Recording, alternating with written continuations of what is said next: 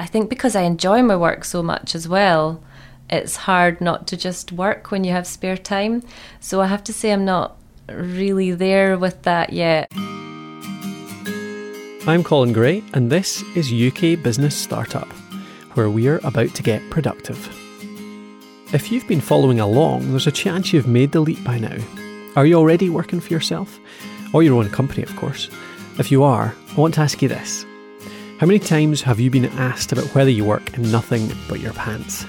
It always seems to me that 99% of the working world think that the main advantage of self-employment is not having to wear clothes.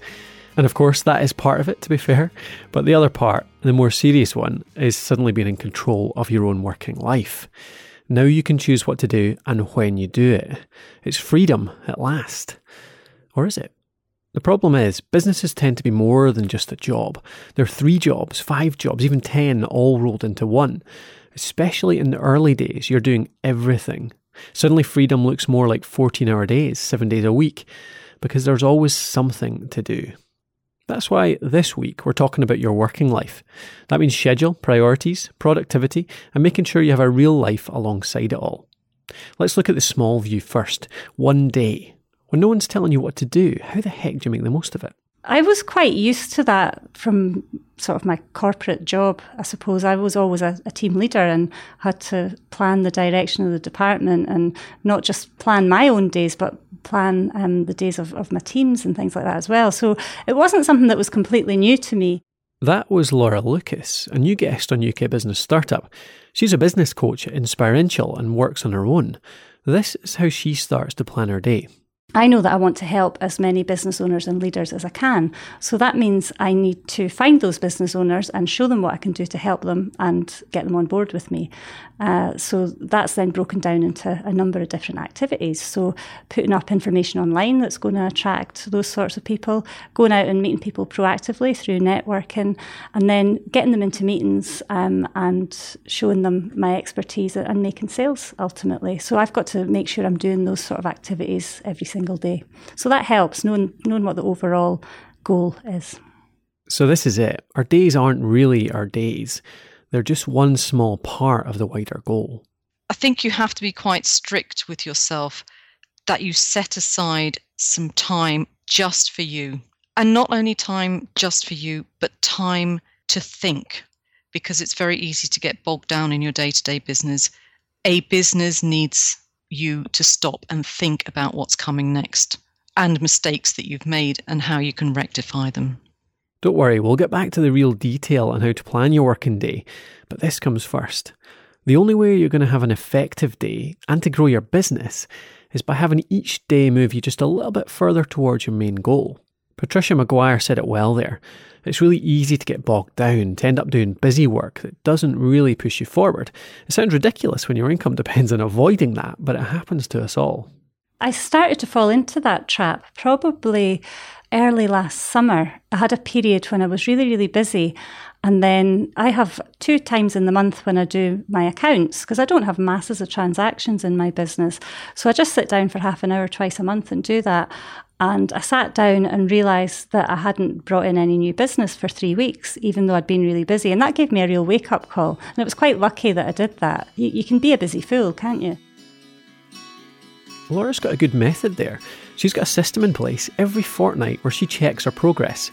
Her aim is clients. She wants to help as many people as she can and earn an income from that, of course. So she sits down, fortnightly accounts. What's my goal? New clients? Well, have I brought any in yet? No. Well, damn. Let's see, what can I do to change that?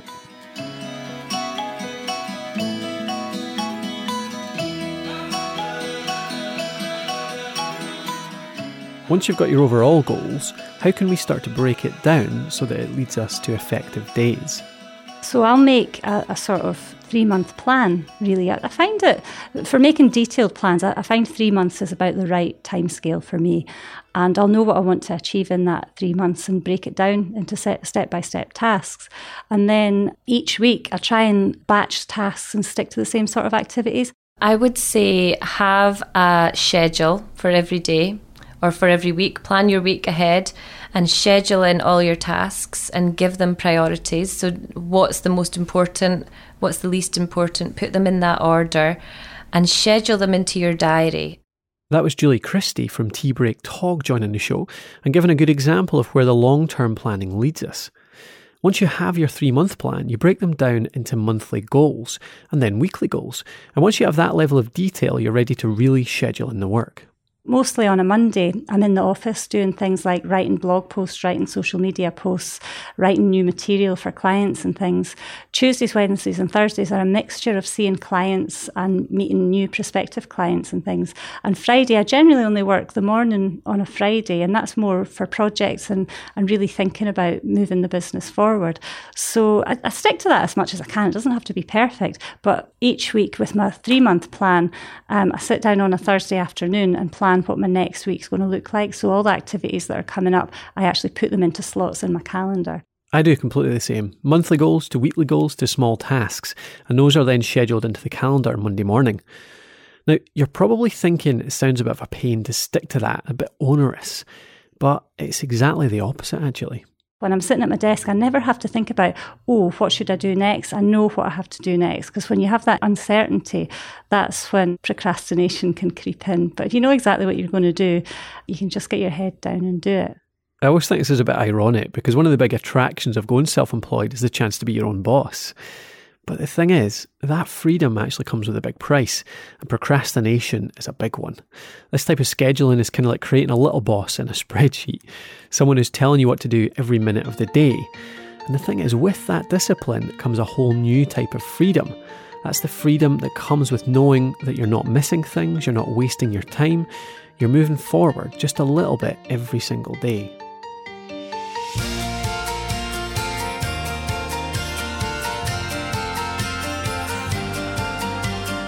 So, what if you want to start off a little easier? You're not ready to go full day schedule yet. What's the alternative? It's always a tough one, isn't it? The productivity, getting that in order. This is Andy Brown from TripleYourClients.com, who's helped us out before. I use products like All Things and Slack and Evernote to control, and also pen and paper comes in very useful at the end of the evening when you're trying to work out, right, what's a priority at the next day. I'm a strong believer in having all that technology, but sometimes you just need to reach back and think, right, what have we got on my plate? And I've got some sticky notes all over the place and bits of paper, and I just, I put it in an All Things list, or I'll look at an Evernote things to do sort of file, and I'll work through that. But generally, to make sure that I'm getting the stuff done, I need to prioritise, and so I need to work out what the top 3 things are the next day. Andy's method here is a good start. At a minimum, at least finish the day by planning your next one. What are the next 2 or 3 jobs that'll move your business forward? Get them down on a sheet of paper and get them done first the next day. I also tend to use a timer quite a lot as well. So I'll set like the Pomodoro technique. Don't know if you've heard of that one. So it basically works on 25-minute intervals. So you set a timer for 25 minutes and you work for 25 minutes and then you stop and have a 5-minute break and do another 25 minutes. And what I find's good about it is you can sit there and think, all right, I need to write this blog post. And maybe it's going to take as long as it takes. And then you'll get halfway through and you'll be like, I'll just have a wee look on Facebook or something like that. But if you've got 25 minutes, you think, right, I'm going to focus on this for 25 minutes. And I'll kind of race myself in that 25 minutes to get the first draft of the blog post written. And if my mind starts to wander, I'll think, I'm at 17 minutes. I've only got 8 minutes to finish this. And it just keeps me on track. The Pomodoro technique is pretty well known in productivity circles. It's a great way to break up your day and to stay productive. You chop any task into 25-minute sections and have a wee 5-minute break at the end. That's your reward for a good chunk of focus, as Laura says.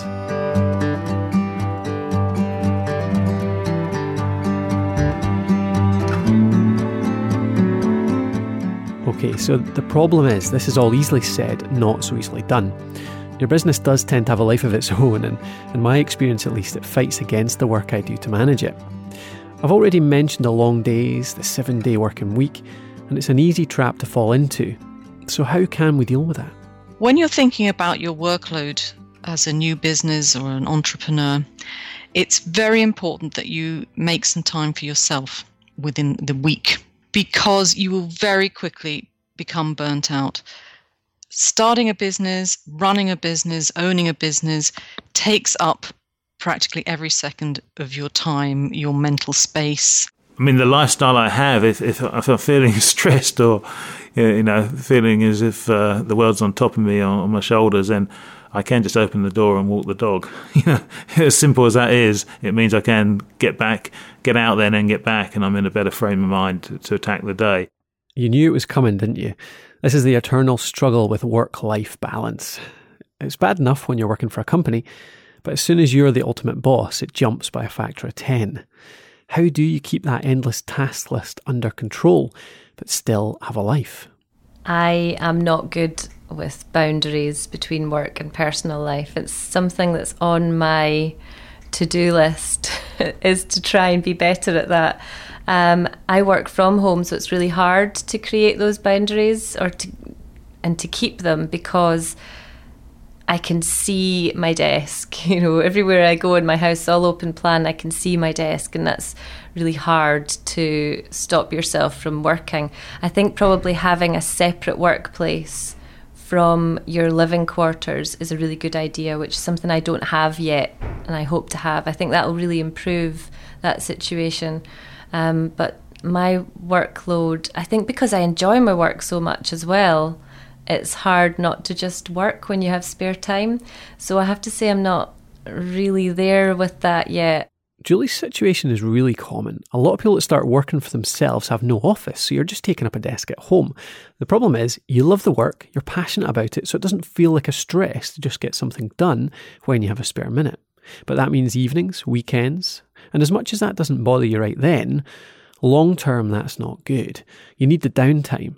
And of course, that's not even considering others in your life yet. It is tough because you don't want to be working all hours, and you've got to respect the hours of the people that surround you, your children and your partner or your wife, whatever. You need to really be respectful of that, because if they've had a hard day working, they come in and you're still working, then you've got to acknowledge that they're in their downtime, and then you might still be in a project, and it can get tough. I've started to more and more schedule my downtime, which sounds a wee bit sad actually. But I find if I schedule things in, I schedule fun things in. So if I know I've got loads of fun stuff to do at the weekend, I don't have time to do housework. So I know I need to do housework in the evenings. When work is over, it's over. You close that computer down and you leave. So I would definitely say try and have very clear boundaries, physical boundaries, and if you work from home, very physical boundaries of where you work and where you play, so that you can close that door and forget about it. So, and that's something I can't do. However, I do try and schedule what I'm doing each week and what I'm doing each day, so that I can get through that work and hopefully close it down at the end and leave it till the next day. I mean, it's all common sense, but it's also commonly ignored. And there's always situations where you have to ignore it. I mean, if that client job needs finished tomorrow and it's not quite done, then who else is going to do it? In situations like that, Andy's suggestion is good. He mentioned respect for the people around you. Talk to your partner, your kids, tell them the situation. Communication really is key. If you do that, the occasional or not so occasional late night won't be quite so much trouble. Now, let's have a quick look at the other type of overworking, and this one's a lot more insidious. I do a lot of networking via social media, and that's where the boundaries get really blurred, because I really enjoy it, and it's a fun social thing, and it's a work thing. And sometimes I can be telling myself, oh, I'm doing this because it's a work thing, but I'm actually pretty much just wasting my time and wasting my energy and not being present for my family. So it's something I've been conscious of, certainly the last week or so. And I actually have times when I go and put the phone away in a different room, switch it off, for an hour or so, and make sure that I'm taking breaks from it. I've got to admit, I'm a bad one for this. My wife's watching someone on TV, I'm not that bothered about it, so I'll pull out the laptop and just fiddle away with a few easy tasks, get a few things out of the way. But Laura's right, I'm not present, and it cuts out any chance of chat, whether it's about the programme or just general life. And it also means I'm not really relaxing. And I know that after a few days of this, I do notice it. It keeps that base level of stress and anxiety just that much higher when you're just always doing a little bit of work, not quite switching off. I can tell you from experience, it's really not good for you. Keep that working time deliberate and don't let it bleed over into your home life. Sometimes I make a conscious choice to spend an hour, maybe just usually what I'll do in the evening, because I'm a morning person. By evenings, I'm not really up for doing much hard work, but I'll maybe do a bit of research, or I'll do a wee bit of sort of social media networking with a work head on kind of thing. So for me, it's a mixture between work and fun. But it is a conscious decision to do a wee bit of work some evenings, and if I've got a project going on. But yeah, it's definitely planning in the things, the fun things and the family things that you want to do. And then you have to make the work fit around that. A conscious decision, that's the key. Plus, of course, we're not ruling out a flexible schedule. That's one of the reasons we do this, after all. So work whenever you like, as long as there is some downtime in there. I've never found it difficult to pick up the pieces late in the evening and get on with 3 or 4, 5 hours more work. A lot of people would struggle with that. They would find it almost impossible. And like anyone, I enjoy TV, films, just chilling out in the evening. But I can chill out in the evening and then still get back to work afterwards. And that's a sure sign that I enjoy what I'm doing. I mean, also there's a pressing need to get the work done, but everyone would make an excuse about that, even when it's their own business, and that might be a reason why they fail. That's interesting. That's the second time this has come up. Loving your work. A sure sign I enjoy what I'm doing, as Andy said. And that's usually the biggest benefit of running your own business, and it makes up for a lot of the downsides for me. But as you've heard, you've got to watch it doesn't lead you into the trap of never quite switching off.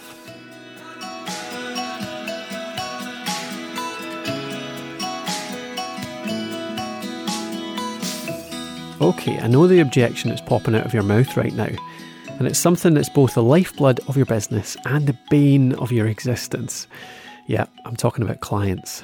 Yeah, it is really tricky. For me, it's not been so much an issue of accessibility. I'm set pretty firm boundaries with my clients that yes, they can contact me, but I'm often with other clients, so I won't necessarily.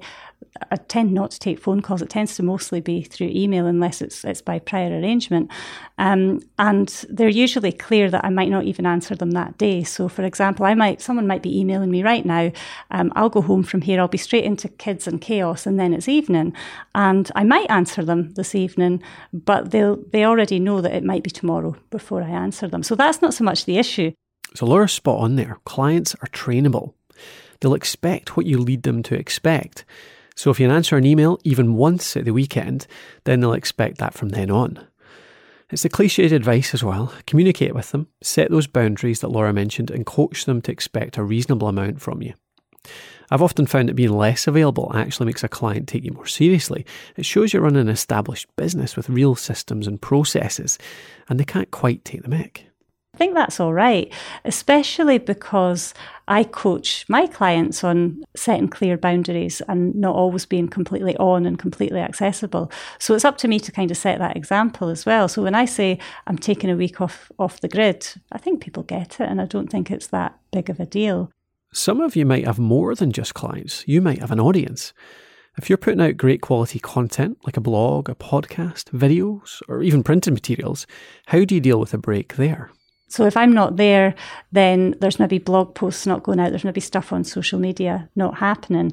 But I can schedule those things in advance, and I can either decide to check in with them while I'm on holiday, just to interact with some social media posts and things like that, or I can just make it clear to my audience that I'm actually taking a week off. Again, it's communication. Tell people what's happening, and funnily enough, they'll understand. If they like your material, they know you're a human being, and that means time off every now and again.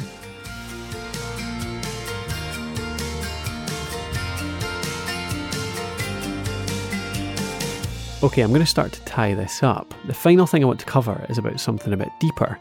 Not only managing the work that you do, but choosing the work that you do. I was actually listening to Michael Hyatt's podcast this morning, and he was talking about, now what was the phrase he used? Doing less to achieve more.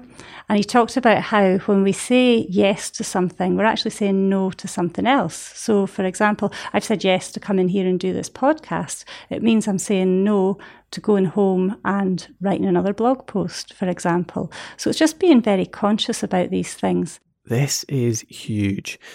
Especially when you're starting out, you feel like you have to say yes to everything. You can't pass up an opportunity.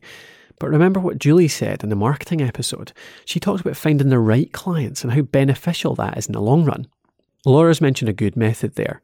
And the way I do it, something I heard years ago, is the no or the hell yes test. So if somebody asks you to do something and the answer isn't a massive hell yes, then it should be a no. Don't take on anything that makes you less than excited. It's just in between. It's just an average yes. Chris Marr, who you've heard in previous episodes, does the tomorrow test. So if I was asked to do this tomorrow, would I say yes? We let a lot of average or time-sucking things sneak into the diary because they seem far off at the time. But then when it actually is tomorrow, you'll often end up thinking, why on earth did I say I'd do this?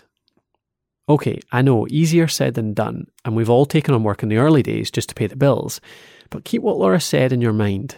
Everything you say yes to is saying no to something else. For me, certainly in my business, I have to be not worried about money so that I can be present to solve my clients' problems. If I'm at the back of my mind thinking, where am I going to get the next client? I'm not actually doing a good job for them. So yeah, I actually set money goals every month and set activities around those money goals that are daily. So I make sure I'm taking proactive action to make money every single day. That's just it. That one action every day helps to ease your anxieties about money. It needs to be built into your long-term plans as well as your daily schedule. And that's what brings in more clients, more work, more sales, all of which helps you to do the work you love. In the end, it's a combination of everything we've talked about today that leads to a healthy business. That's long-term goals which lead to clear tasks, tools which shuffle them into productive days, clear boundaries around when you're on and when you're off, deep thought about what work you actually take on. Now, no one gets this right straight away, and even with years of experience, you'll fall off the wagon from time to time, but keep it all in mind, and you're already ahead of 90% of the businesses out there. This was UK Business Startup, and thanks for following on with another episode. As always, you can find a summary and everything we've mentioned here at podhost.me/startup. That's podhost.me/startup. Now, something I'm wondering about this week, is there anyone you know who would find this show useful? If there is, it'd be amazing if you could pass it on. Tell them about the show, tell them how to subscribe. I'd really appreciate it. It helps us get the show out there to more people, help as many people as possible. Feel free to copy us into a tweet with them if you like, and I'll do my best to talk them into it too. You can get us at The Podcast Host on Twitter. This show was produced by The Podcast Host, and you can check out all of our work and how to podcast at thepodcasthost.com. Now, next time on the show, we're talking about networking, how the people you meet and get to know have a huge effect on your business. And I'm talking much more than just clients. I'll see you then.